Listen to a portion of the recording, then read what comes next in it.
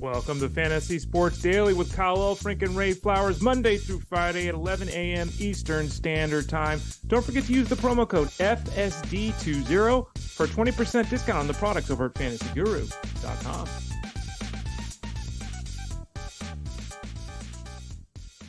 Super Bowl 58 will be a repeat of Super Bowl 54. Let's just hope that what occurred post Super Bowl 54 does not occur post Super Bowl 58. Ray Flowers, as you know, 4 years ago when Kansas City and San Francisco met, Kansas City winning that Super Bowl, very quickly after that, the world was plunged into a shutdown. So let's hope we avoid the aftermath of this rematch between the Chiefs and the 49ers. Yeah, I was talking about with my lady yesterday, and she's like, I don't really remember it. And like right before COVID. Oh, yeah. Like yeah. It just wiped out, it just wiped out everything, which is good as Niners fans because they lost, right? So we forget about it. But yeah, it's rare that we get such a close proximity of years for kind of a rematch. Yeah. And let's hope that there's a good game last time. Let's hope it happens again this time too. I feel for a lot of people that Super Bowl was kind of their last hurrah with a lot of friends or at Super Bowl parties or getting with big collectives of people for quite some time. I think it's going to go better. Just a prediction here. 2 months from now, we won't be growing out beards and having Zoom drinking parties again. Let's hope not. If we are, Ray and I will still be here. We welcome you to Fantasy Sports Daily. Kyle Elfrink here, Ray Flowers there. Hopefully everybody had a wonderful weekend. We certainly enjoyed it. It was a busy one on my family side, doing all sorts of crazy things, but I did get a chance to watch the games. Ready to recap, ready to get you set for the Super Bowl. Ray now begins the 2 weeks. So I hope you've got something to entertain us with for the next 2 weeks leading up to this game. Sure. I sometimes feel like, because we try to keep the show, we try like 50 minutes to an hour each day because it's consumable and all that. Sometimes I feel like we should go 130. I don't think there's many times where I think we should go 40. So I think we'll be able to cover the hour each day leading up to the Super Bowl. Luckily, we got a lot of baseball, and Ray and I can talk a lot of baseball. So we will be doing that. We still have some coaching positions open, and we're still taking a look back at 2023 in the NFL. So plenty of things to keep us busy. What is keeping us busy today? Well, of course, we will recap what went down on Sunday, a fairly epic comeback by the San Francisco 49ers to topple the Detroit Lions. Kansas City continuing their dominance, and although it was just a 7-point win, it really seemed to be dominating for the Kansas City Chiefs on Sunday. Then we will shift gears and get you into baseball. Obviously, we've been doing this for the last couple of weeks. The draft guide is out over at fantasyguru.com. Each and every day, for the most part, we have been spotlighting a column, or at least a thought from one Ray Flowers. Today, we got a biggie. What's wrong with fantasy baseball in 2024? Ray, are the things that are wrong this year different from the things that were wrong last year? Has a lot changed? I don't think a lot has changed. I think we've seen it. If anything, the festering boil has popped. So it's kind of a continuation of, but there's some troubling things that we're seeing out there. So looking forward to talking to the folks about it. So hopefully we can turn that around, at least stop the bleeding, if not outright turn it around. Well, one thing that might be wrong is the lack of first baseman. This week, we will start up our positional preview of first baseman for the upcoming year. Last week, we did catchers, and we'll go position by position each and every week. As usual, we begin the discussion by reminding you who were the best at the position last season. And on a Monday, we ask the one big question, which is this spot as weak as it seems? That is the question that we will try to answer. Also, and this one is entertaining to me, we got a lot of young guys getting a lot of big money, but is it always the smart move? Detroit gave a teenager a lot of money up front. I say it's incredibly team-friendly, like hugely team-friendly. Some people dispute that, but Ray and I will talk it over. And hey, the Oakland A's. I don't know. Is this our last year, Ray? I don't even know what the situation is. Is this the last year that they're the Oakland A's? Is that probably the plan? I think that's the plan. As far as I know, and I honestly will admit I haven't, looked at everything. I don't think that they're coming back. I don't know where they're going to play next year. I don't think that's been decided. So there have been a lot of rumors like, they'll just go play at night. They're not playing at Oracle Park, Pac-Bell, whatever the hell they're calling it. They're not playing there. It's not happening. Ray's going to barricade the doors if they try to play. They fought for so long. There's baseball rights, rights for everything. And the Giants have been kind over the years, but there's a limit. There have been rumors that the A's are going to have to play at a minor league stadium, which I think, I think that's what they're going to have to do, because there's not a facility available that I'm aware of that they'd have access to. Does Sacramento have a minor league team, Ray? Do you know off the top of your head? Stockton Ports used to have it, Stockton, so it's nearby, Stockton Ports, but that's, God knows what the clubhouse and everything looks like there, so we'll see. Maybe they can go to Reno, kind of go halfway to Vegas or something. They could. Well, regardless, the reason we bring up the now, for the time being, Oakland A's, is they actually made a free agent signing. How about that? So we'll tell you who that secret man is. Before we get into all of this, Ray, we should start with, we still have football coverage because, hey, we're covering the Super Bowl. We're breaking it down from a betting perspective, especially. I think a lot of that stuff will be out this week, certainly into next week. But Ray, in effect, people can still get a football package. And that might sound weird to people, but there's still plenty of football to discuss over at fantasyguru.com. There is. And we've dropped the price yet again. It's now $29.99. And what do you get for that? You get the Super Bowl preview. You get the gambling guide, if you will, which I think on its own was $29. So you get that. That's part of the package. You get all access to the Discord, so you can ask questions about gambling, DFS, seasonal decisions, if you're doing one and done or playoff formats. It gets you all the seasonal coverage that we have for football. It gets you all the DFS coverage that we have for football. It gets you all the betting coverage we have for football. And it also gets you the franchise mode, which is kind of our off-season look at things, especially focusing on the draft. So there's a lot there. If you kind of need a little teaser as to what we have to offer at fantasyguru.com, looking ahead to 2024, the full season, or if you just want to keep going right now, the package, the all-in package for football is $29.99. And we will talk about that baseball preview mag when we get the opportunity here in the next few minutes. But let's keep it rolling with football. Let's get into the topic du jour, Ray, which is the Super Bowl matchup is set. Going to be a fun one in Vegas in a couple of weeks. The Chiefs against the 49ers. And we'll start by recapping what the Chiefs pulled off, Ray. It's pretty damn impressive, making it to the AFC Championship. And then, 4 Super Bowls in 5 years. I think if they were to win this Super Bowl, I would term them a dynasty. I think some people already are with their level of success. But Ray, I think actually the big topic, because we got 2 weeks to talk about the Chiefs and getting there, it's Lamar Jackson, is it not? I mean, Lamar Jackson is a perennial topic of conversation, whether it's real life football or fantasy football. And in fantasy football, Ray, I think you and I have been very, very, very consistent on our thoughts on Lamar Jackson. That as a fantasy player, because of the ability to run, he's totally fine. He's good. As a real life quarterback, there's still some things lacking. And every year people want to just jump on board and say this year's different. And now he's passing and look how good he is. And look at these games, which, newsflash, every year Lamar Jackson has played football, he has had games where he's popped. He has had games where he has flashed as a passer and he's a good quarterback. But Ray, there is always that nagging suspicion that he's not good enough and you can shut him down as a thrower. And if you get lucky enough when he's running around to shut him down, you can beat this team. And we saw it yesterday with a phenomenal defensive effort. We got to give credit to the Chiefs. But Ray, I think Lamar Jackson is obviously kind of the topic here and what everybody's discussing coming out of that loss by the Ravens. Yeah, and it's really interesting from a global perspective here because, I've seen some of the reports that are out and some of the thoughts that you're talking about here, and the aftermath right after the game. And it's like, he's going to win the MVP, but he can't throw the ball. It's like, I'm so confused as to how everyone keeps saying he's going to win the MVP.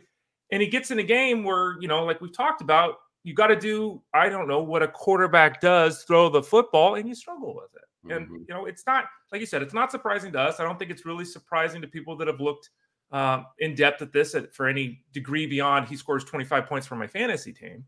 There's things he can't do as a passer. There's things he's never going to be able to do as a passer.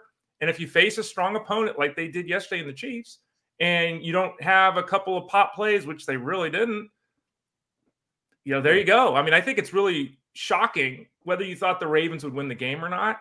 Like, who predicted 10 points? I mean, they didn't move the football. They didn't produce points.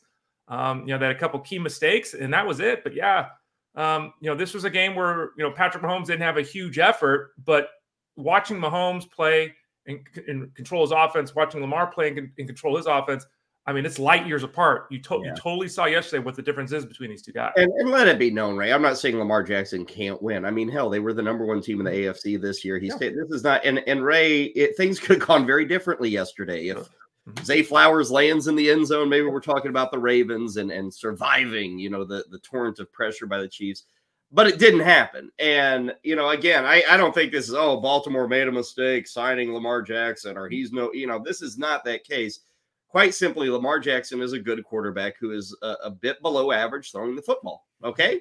Now he's super above average in running the football. So, there are very few guys who are great at both. Steve Young was really good at both. Not many others have pulled it off.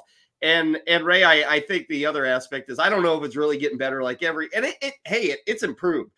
It has improved for Lamar Jackson. I don't know if it's a weapon thing. I think a lot of people thought, give them the weapons.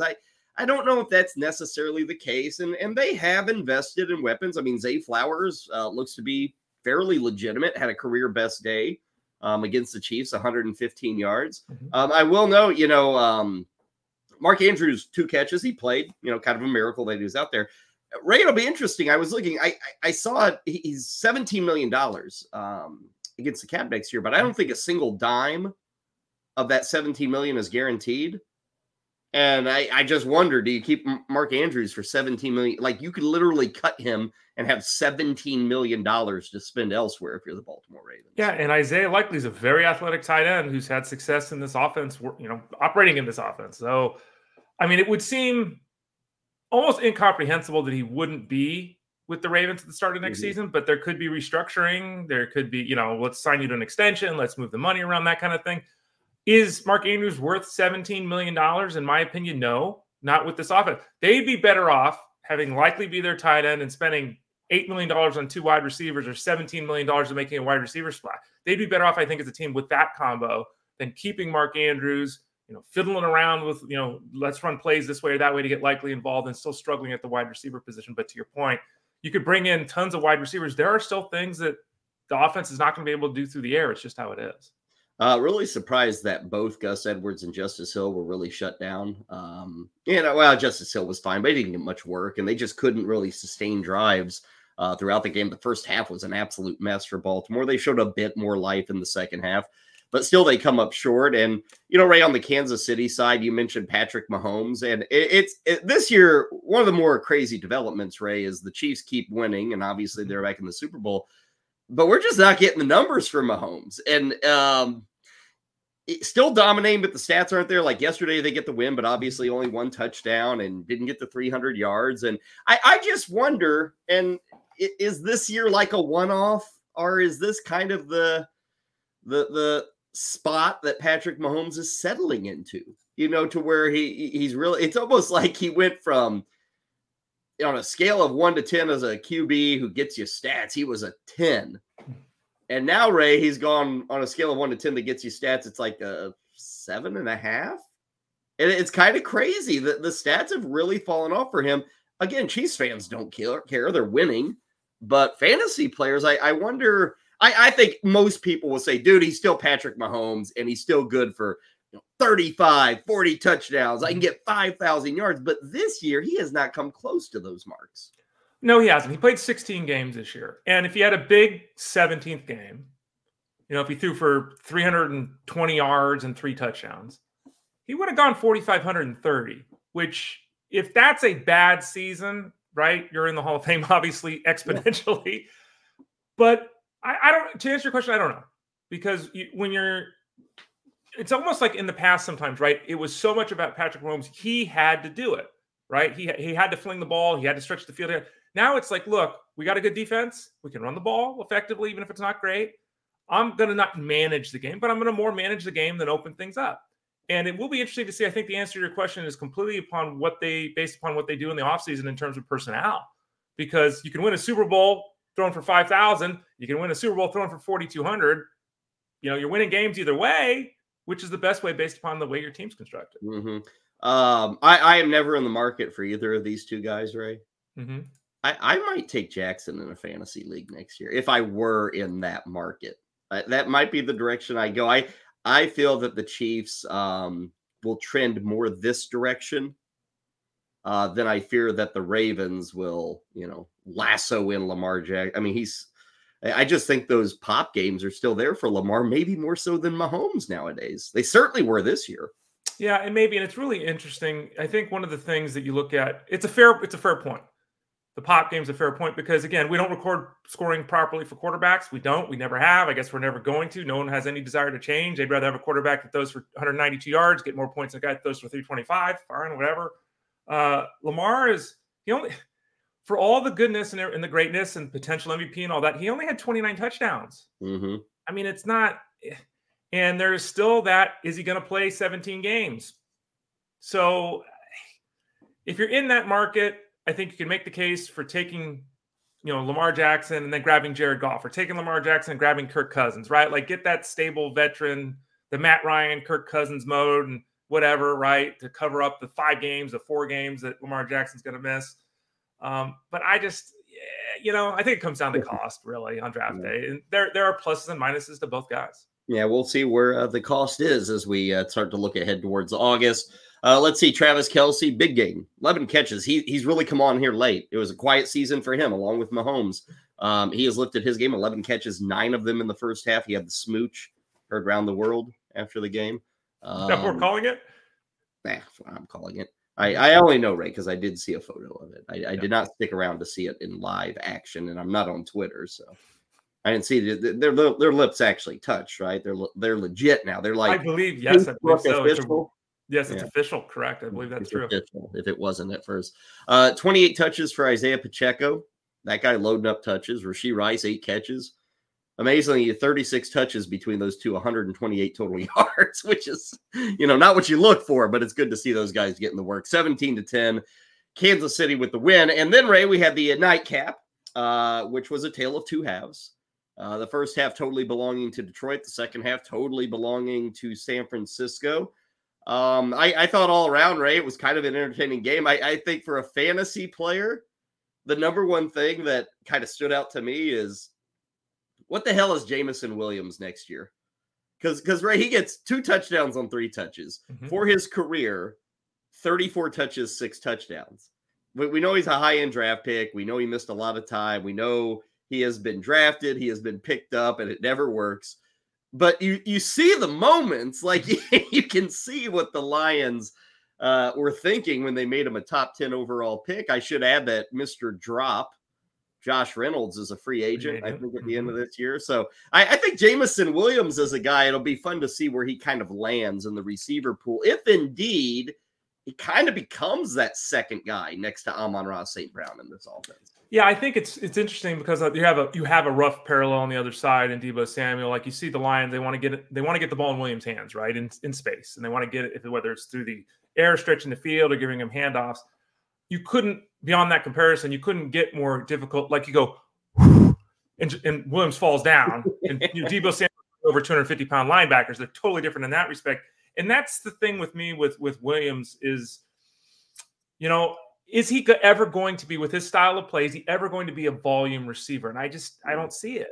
I think he's in the, hold your breath, folks, he's in the Gabe Davis zone, right? Yeah. Where he's going to make these huge plays and have these big touchdowns. They're going to try to get him the football, but at other times, 1 quarter, 2 quarters, a half, a game, he's just not really going to touch the football. But he is extremely explosive and dynamic. We have to remember a couple of things. One, as you're talking about, the receiving core is going to change with the Lions. 2, Ben Johnson's going to be the head coach for Commanders, I guess, or somebody. So they're losing their OC, which is another big hit to the offense. So he will be a fascinating player because, to your point, there have been extreme moments of wow with Jameson Williams, but I think there needs to be a little bit more substance to it before we get overly excited, though that's probably not going to stop people. I need to correct the course because I fear that I'm the only person who starts talking about this game, and I start with Jameson Williams. I'm just saying. Probably, Kyle. That's probably fair. Okay, let's talk about Christian McCaffrey. Ray, he was McCaffrey, but for like a DFS or fantasy player, that Elijah Mitchell touchdown just got me feared. Now, you still got 130 yards and you got 2 touchdowns, so you're getting greedy. But greed would have been good to get that 3rd touchdown from McCaffrey. Yeah, I was watching the game with my lady, and when the play happens, he gets tackled right near the goal line. She goes, "Did he land on his head?" I'm like, "Yeah, I think he did." And they showed the replay, and he's right on his head. Mm-hmm. And then you showed him saying, he was on the sideline smiling and everything. I didn't hear any reports that anyone was concerned, but I assume it's because he landed on his head. They want to get him out of the game, give him a breather. And I called the play. I'm sure everyone else in their living room did too. As they watched touchdown Elijah Mitchell, handoff touchdown Elijah Mitchell. I mean, it was. And she goes, "What's wrong?" I said, "Well, you know, a lot of people were playing Christian McCaffrey. He's got 2 touchdowns around so the country are flying into the wall as they are thrown across the room. But you know, I mean, again, he had 2 touchdowns, over 100 scrimmage yards. He was all that kind of stuff. But yeah, it wasn't as bad as last week when Craig Reynolds got the touchdown for the Lions on his 1-yard carry, his only touch of the game. But it was still something that we all went, shucks. Brock Purdy, solid. I even thought the first half he was good enough. Obviously, the Lions were rolling, but Purdy coming up with big plays, big scrambles in the second half. 31 pass attempts by him, 17 of them going to Debo and Ayuk. We had Tyler Beaker on the show last Friday, and he was all in on Ayuk. He was fairly quiet. He had the big catch, kind of the crazy reception. But Debo Samuel, Ray, was out there and looked fine. So that's good news. You know, we were kind of worried about his status going into the weekend, but he was totally in use and kind of looked like the usual Debo for this offense. Yeah, and I love when they opened up the second half and it was Debo, and he's yelling, "Let's go!" Like you could tell how much of a leader he is, you know, energy wise and obviously performance wise on the field. And you know that game was, I mean, again, my lady said, "Are you going to go on the show yesterday and say the exact phrase?" But the Niners play like ass. She kind of took my terminology in the first half, and then I go, "Yeah, because they did." Like I'm looking at next gen stats, and it was like at one point the Lions, I don't know how they figure this stuff out. Lions had like a 91% chance of winning the football game. And one of the big keys in the second half was obviously the Niners avoided the turnover, but it was Debo Samuel. And I think we saw it again. And we've had this discussion here recently, Kyle. Is the most important guy in this offense Debo or is it CMC? Like, I think you can make arguments in both directions, which is pretty damn fascinating. I'm still a CMC. I know, but they weren't doing anything in the first half. What happened? They give the ball to Debo Samuel. Here we go. They didn't do anything when Debo Samuel's out of the offense. They're struggling. The offense isn't working. Debo Samuel, it's a combination. It's both guys. Yeah, absolutely it's impressive. Yeah, very impressive. George Kittle, pretty quiet in this game. San Francisco defense, Again, they got turnovers, and that really helped the cause in the second half. But, gosh, Ray, I thought they looked bad in the first half, like totally sleepwalking almost. Like we mentioned Jameson Williams, but, you know, Gibbs, it just seemed like Detroit was shoving it down their throat, which we have not seen much at all, if ever, this season against the Niners. Yeah, they talked about it a lot on the broadcast, and I think it's accurate that the Niners, you know, would get out to 10-point leads, and that changes the complexion of your opponent, right? Mm-hmm. And we've said this all along, and you point this out all the time. Well, they're great against the run. And then you're like, well, look, it's 4.8 yards a carry or whatever. It's just the volume. And so the defense, in some respects, hasn't been tested as well or as strongly as the numbers suggest.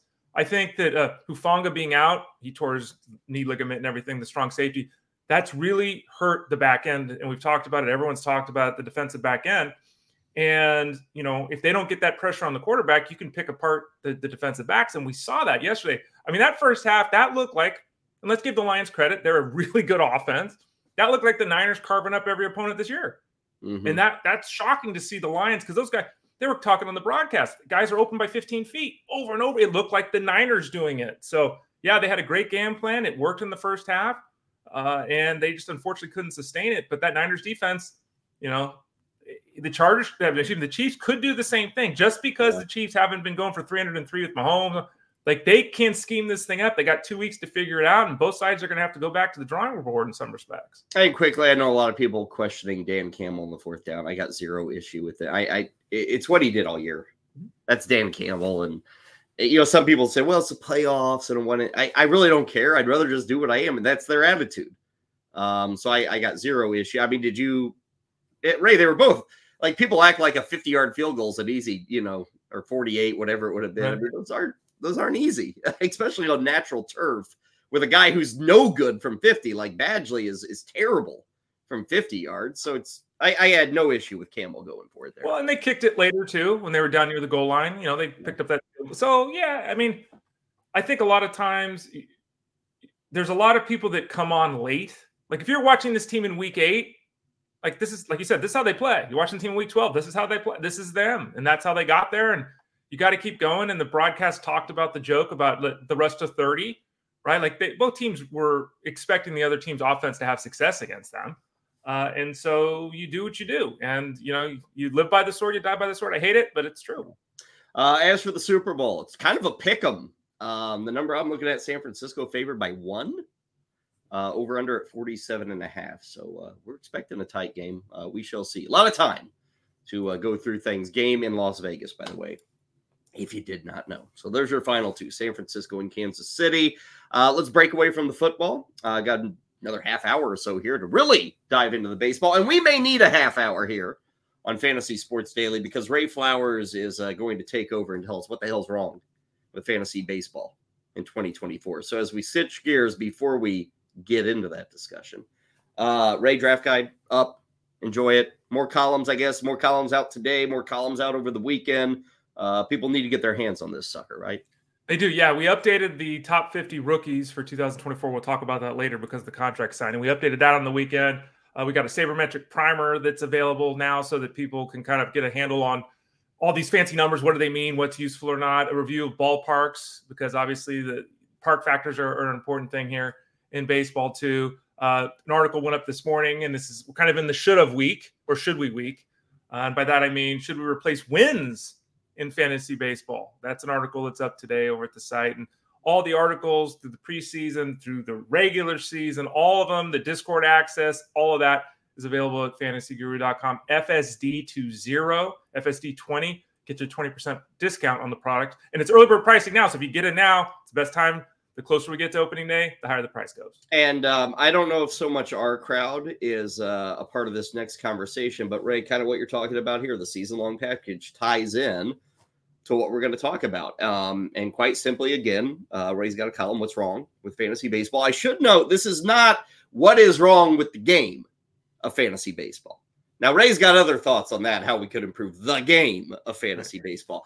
This, Ray, is more about, we say fantasy baseball, but it might be what is wrong with A, the sport of baseball, and how B, is that affecting fantasy baseball? Because as you kind of dive into season long, especially, it's just a tough to get people on board for 6 months anymore, isn't it? Yeah, there's that series of articles that are this week, the should we articles. And again, should we replace wins in fantasy baseball? That's what's wrong with the game of fantasy baseball. How do we make it better? This, like Kyle said, I think directly, is more of a holistic look at where we're at. And I think that comment there, I think the comment of the season is too long is probably the number one issue. Now, I may be wrong on that because there's multiple issues, but I think that's one. And I find it really interesting because if you look at the games played, obviously you get 162 here, you get 82 in basketball and hockey, you get 17 in football. The season is twice as long as the other two major sports, and then 10 times as long as football. But on the calendar, there's not much difference. Mm-hmm. Basketball, hockey, and baseball are almost the exact same amount of weeks. Almost exact. They're like all within a week. It's the same swath of the calendar. The difference being the volume of games. And, I think that, and you could see it on the screen there, that the world is different now than it was in 1995. It's a different world, immediacy. You've got a computer in your pocket with your phone. You get everyone's doing 6 things. Like in the old days, we'd watch one game. Now we got a game on the TV, a game on the computer. We're on our phone looking at stats. The world is just a different place. And in some respects, baseball doesn't quite fit into that new world, Kyle. And Ray, I think it is generational.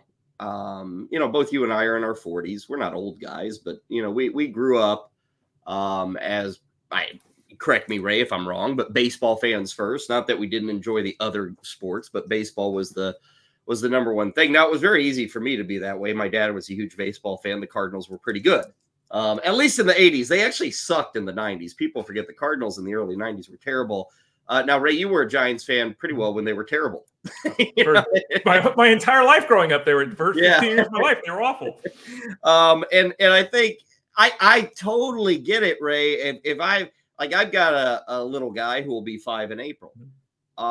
He knows we have baseball on, and he knows it's a sport. And obviously, he's in St. Louis, and you see things even as a 5-year-old. Oh, the Cardinals. But Ray, he's totally gung ho on hockey, and I get why he's gung ho. Hockey's got ice. Mm-hmm. It's got hitting, it's got noises, it's something that's moving and quick, and there's not much competition, at least here in St. Louis, for a viewer's eye. And Ray, I take, if you dropped an alien here on Earth and you said, watch a baseball game, watch a hockey game, the hockey game naturally comes to you. Like, I get it. They're trying to put the puck in the net. And maybe I don't know all the rules and what all the lines are, but I get it. It makes sense. Baseball, Ray, is like, to you and me, it is not. To our audiences, not. But it's a sport that you got to first put the time in to even learn what the hell's going on and kind of what the sports are. To us, that seems, this is simple. But I have found, Ray, on the occasions where I've had to explain like what's going on, it can be kind of weird to explain what's going on in baseball because it is a little foreign. It's not a naturally conducive sport to understanding it immediately, I guess. Well, I think they're I remember explaining hockey to people. Offsides, what the hell is offsides? You mean you can't do it? So there, every sport's my son now knows. Very simply, here it is. You can't go past the blue line until the puck goes past the blue line. So he's figured that out. Yeah. And you're right, the offsides is a little wonky. I'm still the one I can't figure, Ray, and I never have. And I think if I played hockey, I'd know. I don't know how you get thrown out of the circle on a face-off. Like, is that just the ref saying, you're too aggressive, you're bad? Like, I don't know what the rule is. Yeah. But anyway. Usually you move before, but yeah. They're always moving before. But I mean, you're right that, I mean, does any game really make sense? I mean, really, like a rugby scrum. I was watching a movie the other day and they had a rugby scrum and like everyone, what the hell are these guys, like, shouldn't the ref blow the whistle? They're all just running into each other. There's all basketball makes total sense. Basketball is so easy to figure out. It's soccer as well. Those are easy to figure out. Right. Maybe boring at times in my opinion, but yes, it's easy to figure out. It's tough because I think that more than the rules are difficult, I think it's really the pace of play that's difficult. Because even in soccer, which to me is boring to watch, okay, and I've seen, and before anyone says I've watched probably 1,000 soccer games. My brother was a keeper; he was all state and growing up, and I've seen tons of games.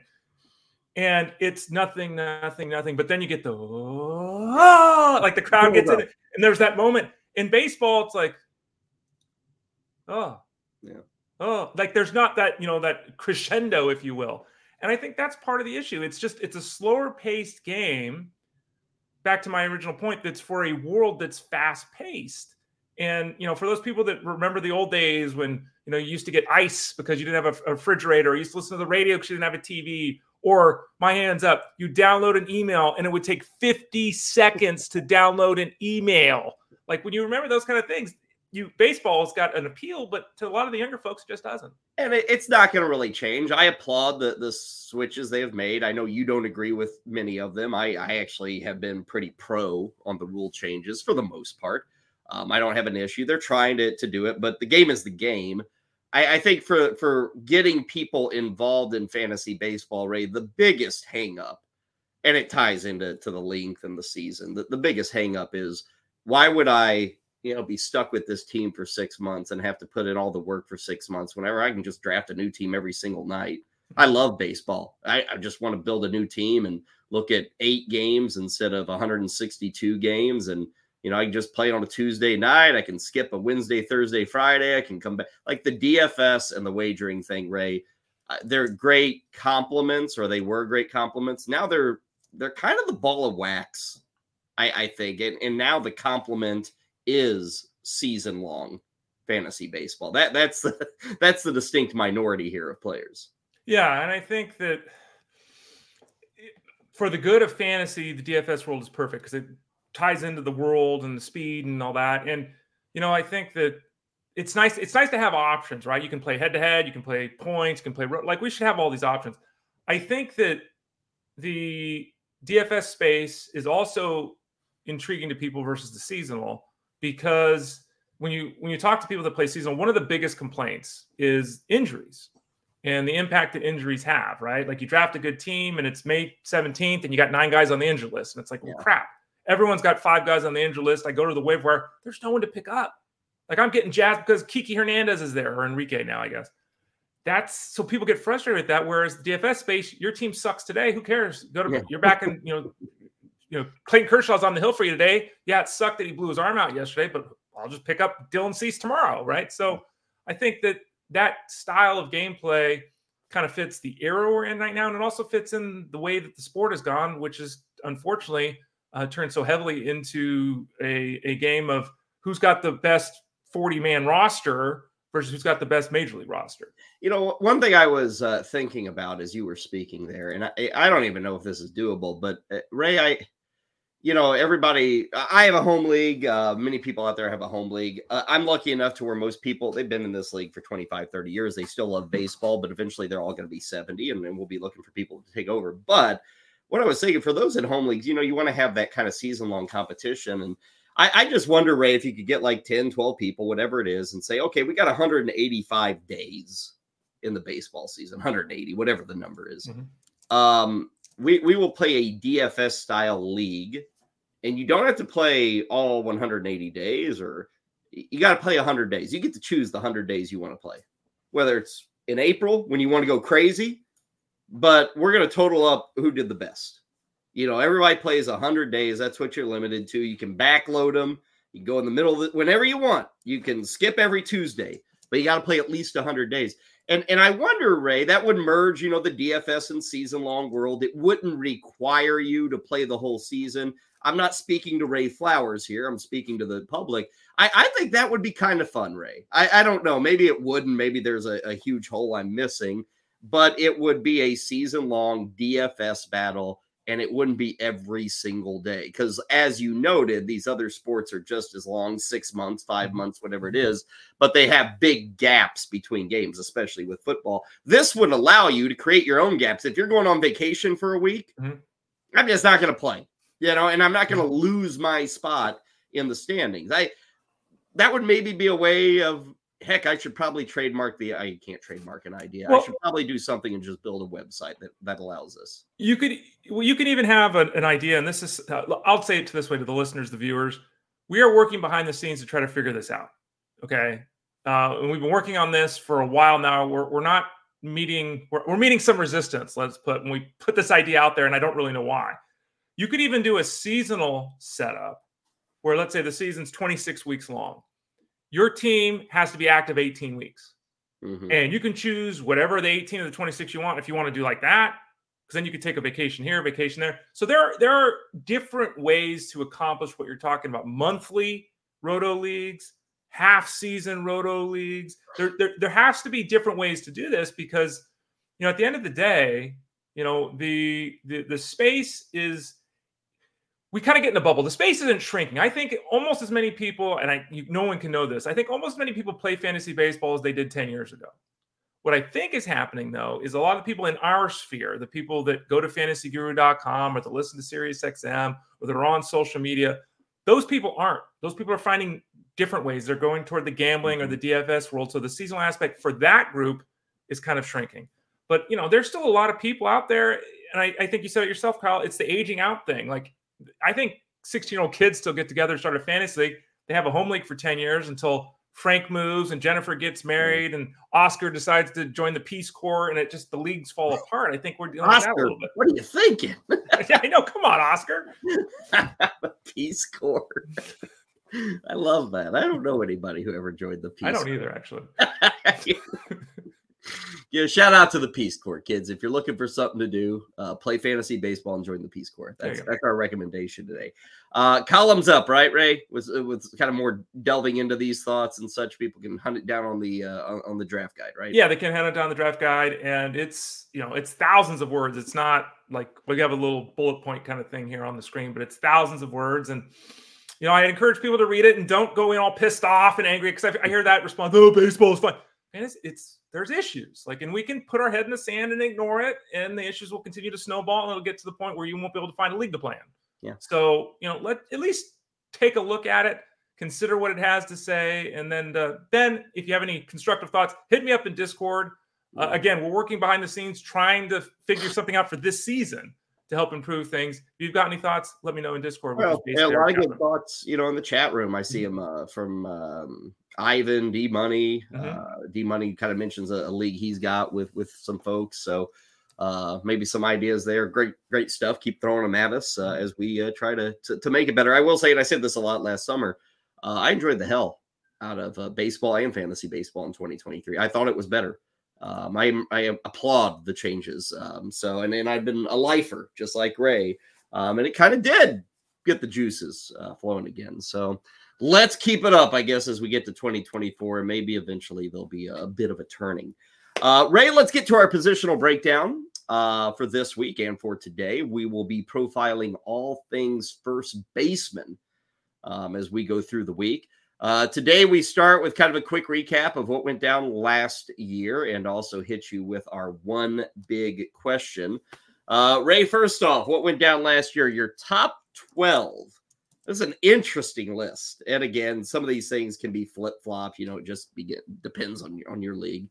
And probably the big one, Ray, would be who do you have as 1 and who do you have as 2? Because Matt Olson and Freddie Freeman are 1, 2, and depending on your scoring, maybe one scored higher, maybe the other guy's back. But Olson, Freeman, 1, 2 with a bullet. I mean, those guys were dominant last year.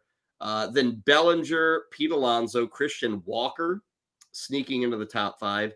Yandy Diaz, how about that one at number 6? And this one's even crazier. Justin Turner, who had first base qualification, is in there. Does he have a team yet? Turner? No, still a free agent. Yeah, still a free agent. And he was a top 7, top 8 first baseman. Paul Goldschmidt, Spencer Steer, who you can use all over the place. Vlad Guerrero, Bryce Harper, who only played 2/3 of the season. And Spencer Torkelson kind of made a move up the charts. So, Ray, that is a very interesting top 12 with some givens, but also some old or surprising names to be found in there. Yeah, and I think that's kind of the same thing every year, right? Like we do have those guys that in the old days they hit 32, 33, and nowadays 36 is the new 32, right? A lot of these guys hold on a lot longer. We've got some young, stable guys at this position for power. We've got some young, stable guys at this position for batting average. We've got risers that kind of showed up last year. And then we've got the mid-level 32-year-old guy that I was kind of talking about at the start that's just good. And so it's a nice mixture at this position, at least. It's a nice mixture of kind of a little bit of this, a little bit of that.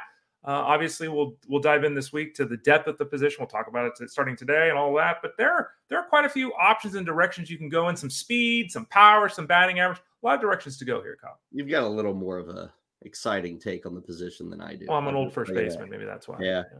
Category leaders in a 5x5, it's Freeman or Olson. Literally every category. Freeman led an average 331. Olson and homers 54.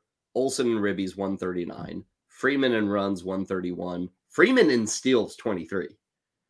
Ray, give me the likelihood of Freddie Freeman. Is he going 20 steals again this season? I'm saying a successful season for him is 13. Yeah. So I mean, last year's 23 was out of nowhere, and I think doubling that up would be even more shocking than him getting there once last season. What was his previous career high? 13, I believe. 13, okay. And that's in his 14th season as a major leaguer. He goes for 23 steals. How many guys set a personal best in the steals column in their 14th year? When they play 150 games every season. Yeah. Yeah. Yikes. Crazy. We may get into this later in the week, but Ray, Olson or Freeman? Are you a Freeman guy as a top first baseman? I'm absolutely a Freeman guy. I've been a Freeman guy for years. I'm still a Freeman guy. Whether the 23 steals is 10 or not, I look at Olson and Freeman. And for me, I love to get batting average early. So if we say both guys are stable, both guys are given an A grade and consistency, reliability. I look at Olson, he's a 270 hitter, kind of in the best case scenario. I look at Freeman in a worst case scenario, he's hitting 300. So I'm taking Freddie Freeman. There's actually a third name that might be in that discussion, Bryce Harper. Who's going to be back at first base again for Philadelphia. And Ray, that leads into our one big question. Appears to me this position is pretty damn weak. I don't know. Maybe you can convince me otherwise. At the top, Ray, I get it. You got Freeman, Harper, Olson. Those guys are studs. Pete Alonso is a fine player. You're always going to get home runs. I mean, he's clear cut good. Okay, so you're set there. And then, Ray, I think you get into the iffy parts. You got 4 guys who are good. And then, we've talked about Vlad, and it's one good year or a strong year out of 5, you could say, for Vlad. Cody Bellinger, I mean, his career is the Rocky Mountains, up and down, up and down. Paul Goldschmidt kind of looked old last year. He really fell off from what he did the year before. I get it. They're young and they're good, but like Spencer Steer, Tristan Cassis, and Spencer Torkelson, Josh Naylor, Yandy Diaz, these guys are like first baseman ones in drafts. I just see it, Ray, as a very top heavy position with guys you can play and get decent numbers for. But I kind of struggle with the idea of anybody really exploding and becoming something special this year. Well, yeah, I think it is a good and interesting position for the reasons you're talking about, to think about draft day cost versus the return. Would most people, and I think the answer is probably yes, most people would say I'd rather have Spencer Torkelson than Rhys Hoskins, as an example, right? Now, Spencer Torkelson right now is ADP at the NFBC is 119. You see him on the screen there. He's 119 overall. Rhys Hoskins is over 200. Are they appreciably different? If we're talking upside, it's Torkelson. I'll give you that. But are they appreciably different? No. So you start playing that game of how far do I push this thing down? Like, is Josh Bell in that zone? No, he's not. His ADP is 280. It's more than double Torkelson. And Josh Bell could go, 270, 2285, right? Like, so it's one of those things where you have to determine where is that line that you're comfortable with, where's the tier that you're comfortable with based upon your league and the settings and all that, and what are you shooting for? Because again, I think guys like Rhys Hoskins and Josh Bell are perfect examples. You're going to get what you're going to get. Are you going to get appreciably more? Are you going to draft this guy at pot 200 and he's going to be player 81? No, but they're going to be stable and give you something. Does that work? Or are you going to use the first baseman to kind of prognosticate out a little bit some level of growth? I think you can go with a stable guy and then kind of take a shot on your bench with someone who could profile as a jump. Might be the case. I remember years ago, Ray, and gosh, it's probably going on 7, 8 years now, maybe 10, when Trevor Story, Troy Tulowitzki, got the other Colorado. That long ago. Troy Tulowitzki was the end-all be-all at shortstop. That position was going through, they'd come out of the Tejada, Garcia, Parra, Jeter years. Mm-hmm. And then there was kind of a gulf of great talent. Mm-hmm. Now shortstop is back. So we've gone through that up and down. But 10 years ago, Tulowitzki, Ray, was like a stud, number 1 shortstop. You knew that. And I remember the argument we had in fantasy circles in the industry was, okay, there's not many other shortstops. The positional scarcity. People would make that argument, Tulowitzki, and put him up to, number 5 overall, because now I've got the shortstop. And is that an effect here at first base? Like, are you willing to say, gosh, I want to get one of these stud first basemen?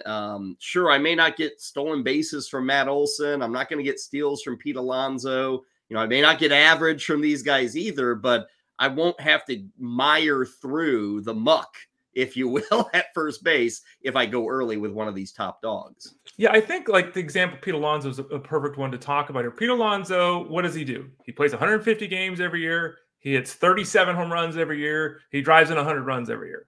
He's not going to steal bases, and his batting average isn't going to help you. But the stability factor is like 100%. Like it's not elite, but it's a step below, right? But it's there. Is that attractive to you? Are you willing to spend his ADP right now inside the top 30? Does that make sense? Because then you have to start asking yourself, how do you build the roster? Where are you going to find your speed? Where are you going to find your batting average? Does your league use corner infielders? Is it, how deep is the out? Like all those kind of things have to factor in. So you've got the stability of a power hitter there.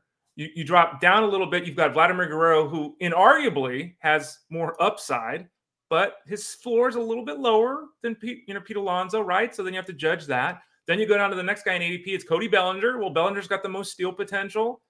He also has the most volatility, right? Because he could, like you said, it's a yo-yo city, Rocky Mountain with him. He's got dual position eligibility. So I think it's really an interesting, again, it's a decision you have to make when you're constructing your roster. You can make pros and cons for even guys in the top 6 or 7 at the position, which is kind of rare. Usually you think the top 5, 6 guys, there's no real con, right? They're top 5 or 6 guys. First base does have a little bit of that pro and con thing going on here. Even Bryce Harper. I got Bryce Harper last year in my keeper league. I ended up taking him in the 9th round. And I get him this year as an 8th round player. Now I'm all in there, right? Because he's the 95th pick in our draft or whatever. But if you have to push it further here, which is ADPs inside the top 20, are you willing to fully bank on not just health, but a return to who he was prior to the health issues? I think yes. Some people think no. Majority of people obviously agree with the yes because he's got ADP inside the top 20. Well, and what would help this depth is some of those names I mentioned earlier, taking that next step, like a Steer, like a Casas, Torkelson, Naylor, Diaz. I'm a little questioning of them, Ray. Now, if 2 of them move up and become, legitimate top 8 first basemen, we're in a decent spot. They're young. They're good by that point. But none of these guys, Torkelson, like you see him there, it's going to be Pete Alonso light kind of thing, I think. And these other names are like the Yandy Diaz thing. I'm still trying to wrap my head around it, like how it happened. I don't think Josh Naylor's all that good. I don't. He had a very good hot streak. Casas, I may have caught him at the wrong time because right early in the season, he sucked. He was really bad, Tristan Casas, and kind of looks goofy at the plate. I'm not really. So, again, I'm a little down, I think, more so than you are. But of those guys, do you feel like really good about those younger first basemen kind of taking that next step or that gradual progression to next year? We're saying, oh, yeah, this position is deeper because look at these 25-year-olds who made that move in 2024. Yeah, I mean, if you look at the rankings at fantasyguru.com, no. Casas and Torkelson are back-to-back. Okay. I have Casas 1 spot ahead. Now, and they're ranked 10th and 11th at the position. So they're right at the bottom of the running, first base ones. And, it's one of those things that I think you say Torkelson as an example. Torkelson could be Pete Alonso light. I think that's a great way to say it. I also think that Torkelson could hit 40 home runs. He could. I mean, he was always drafted to be that guy. We saw him, last year establish himself in the second half, kind of like Casas too. Both these young guys struggled at the start. Casas ended up turning things around as we went on, ended up having a season that looks very much Anthony Rizzo-like, So I think both those 2 youngsters in particular could take their game to the next level this year. I also think that it's fair to point out that, the growth is not linear. We talk about this all the time. Growth is not linear. 850 OPS last year doesn't mean it's going to be 880 this year. That's not the way it works. But I think those 2 guys in particular, Torkelson and Casas, come with a little more risk than maybe you'd ideally want as your 1 at a position. But at the same time, if both of them repeat what they did last year, I think you'd be okay. And I think it's very reasonable to think they're a little bit better this season. Much more to come on the first base spot throughout the week. Tomorrow, we'll talk about some of the surprises that emerged. Some of the guys we just mentioned emerging as surprising in their outlook for 2024 all week long. Nothing but first baseman here on the show. Now, speaking of that position, I got some news over the weekend. Chris Bryant. I'm going to say, Ray, he could strengthen the position, but my God, what is Chris Bryant? What's he got left? I don't even know. It feels like half a decade since we've seen a healthy Chris Bryant, but it sounds like he's going to be the first baseman more than anything else for the Colorado Rockies this year. Yeah, and he only played 7 games there last season, so he's not going to qualify to start, but he does qualify in the outfield, so you'll have dual position eligibility there. I think it's a wise decision by the team, of course. Chris Bryant turned 32 like a month ago. Like he should theoretically still be in his prime, but as we said when this deal, 7 years, $182 million, when this deal happened, both of us went, ugh, Colorado's not a great place for anyone that has had issues physically. It's very taxing on your body with the lack of oxygen and all that. And, there was an organization that at the time, like, why are you signing Chris Bryant? Like, odd signing, odd timing, all of that. I think Bryant makes a great target this year because no one's talking about him. No one cares. What's his ADP right now, Kyle? Let me look it up. His ADP right now is 274. Woo! So, yeah, at that point, take a shot, right? Like, he legitimately hit 275 with 25 home runs. I don't think that. So it's a good time to buy Chris Bryant just because the cost is so depressed here and heading into 2024. Yeah, part of moving him to first base is to kind of protect him, of course. Last year, we saw Minnesota try to protect Byron Buxton. He didn't play a single game in the field. What did he play? 85 games by protecting him as a DH. And Ray, he says he's back to playing center field this year. I think I've given up the ghost. I drafted Buxton in a few spots last year, but I'm pretty well done. Obviously, he's got the tools and the talent, but health has just been crazy with him. Speaking of help, Robbie Ray, coming back from Tommy John surgeries now with San Francisco. They're hoping he throws off the mound in spring training. Carlos Carrasco got a minor league deal with Cleveland. Don't be surprised if he makes the team.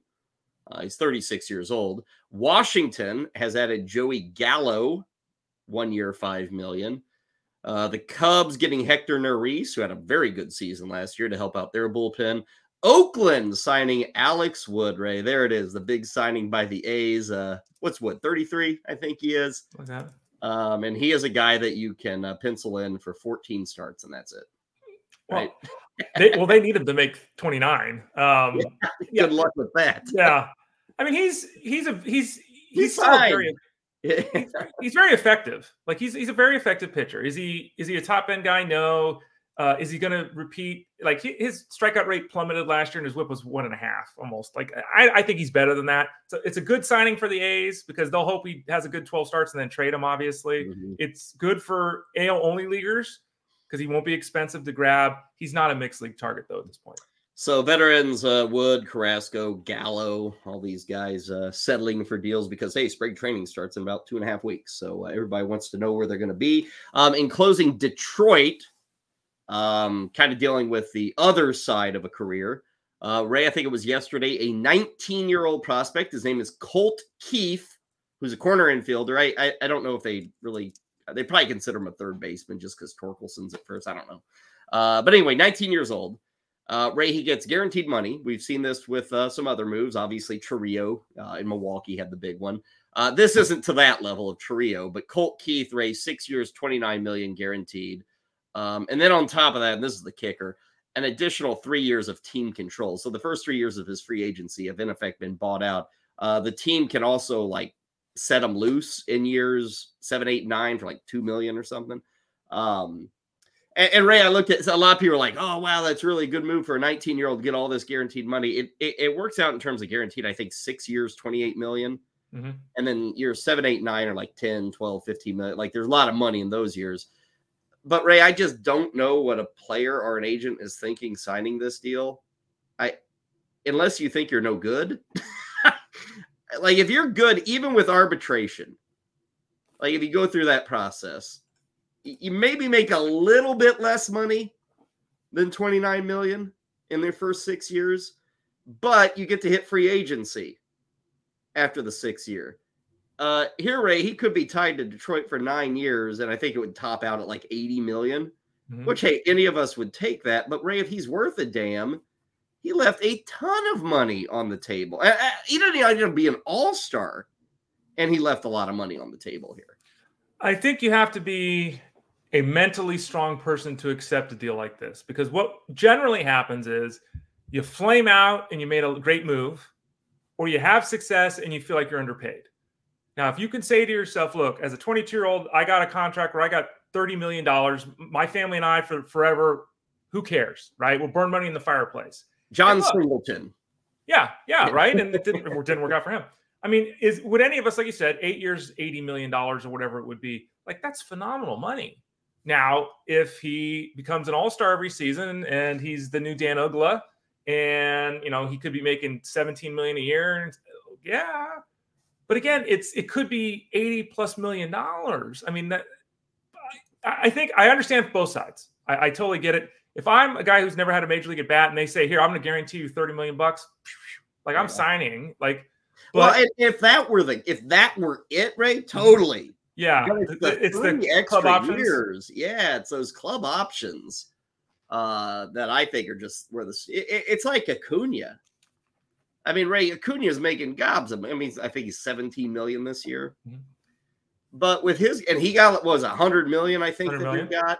Yep. But he gives up 2 years of free agency, and in those 2 years, he's going to make $17 million in both of them, which is like, let's assume Ronald Acuna is Ronald Acuna. That's like 40% of what he's worth in those 2 years. And then you say, well, he gets free agent. He's going to be 30 when he's a free agent. This is now 4 or 5 years down. Like, Ray, I get it. You want the money. Acuna took it. That contract was maybe 3 years ago. But, like, if he renegotiated now, Mm-hmm. Instead of 10 years, 100 million, he's getting 10 years, 400 million. Hey, let's not get confused. Colt Keith is not Ron Acuna. Yeah, I don't think he's turning down 400 million down the road. Right. He's not going to be in that spot. I don't believe. But and I've never been in that situation, Ray. I don't know, but I hate the idea of Colt Keith giving away 3 years of possible free agency here. Well, and remember too, there's inflation, right? So the money's not worth the same as it is now. Yep. I think I from the other side of things, like the teams sign these players to contracts and they give them opt-outs. I'm not giving you an opt-out. I'm giving you a contract. You're going to be here. We're agreed. If you don't want to be here in 2 years, you're not getting the contract. Get the hell out of here. That's how I would do it. Mm-hmm. From the other side of things, on the back end here, like you said, if I'm the player or the agent, I'll give you 6 years. I'll let you buy out all my arbitration years. Here we go. That's fine. I'm not giving you my free agent years. Yeah. And if I'm giving you my free agent years, to your point, I want $20 million a year. So I love the 628 piece for Keith. I hate, like you said, the other end of things, because if he plays poorly, the team's not picking it up. If he wants to stay there, he's got no control. It's a team's decision. Yeah. And if he plays great, the team gets a super bargain. I don't like that at all for the player. Yeah. Well, it's a happy day. You're 19 years old and you just made $30 million regardless. As long as you don't retire, you just got to agree to work the next 6 years, or at least give the impression that you are working the next 6 years to get that money. We will be back to work tomorrow. We're done for today.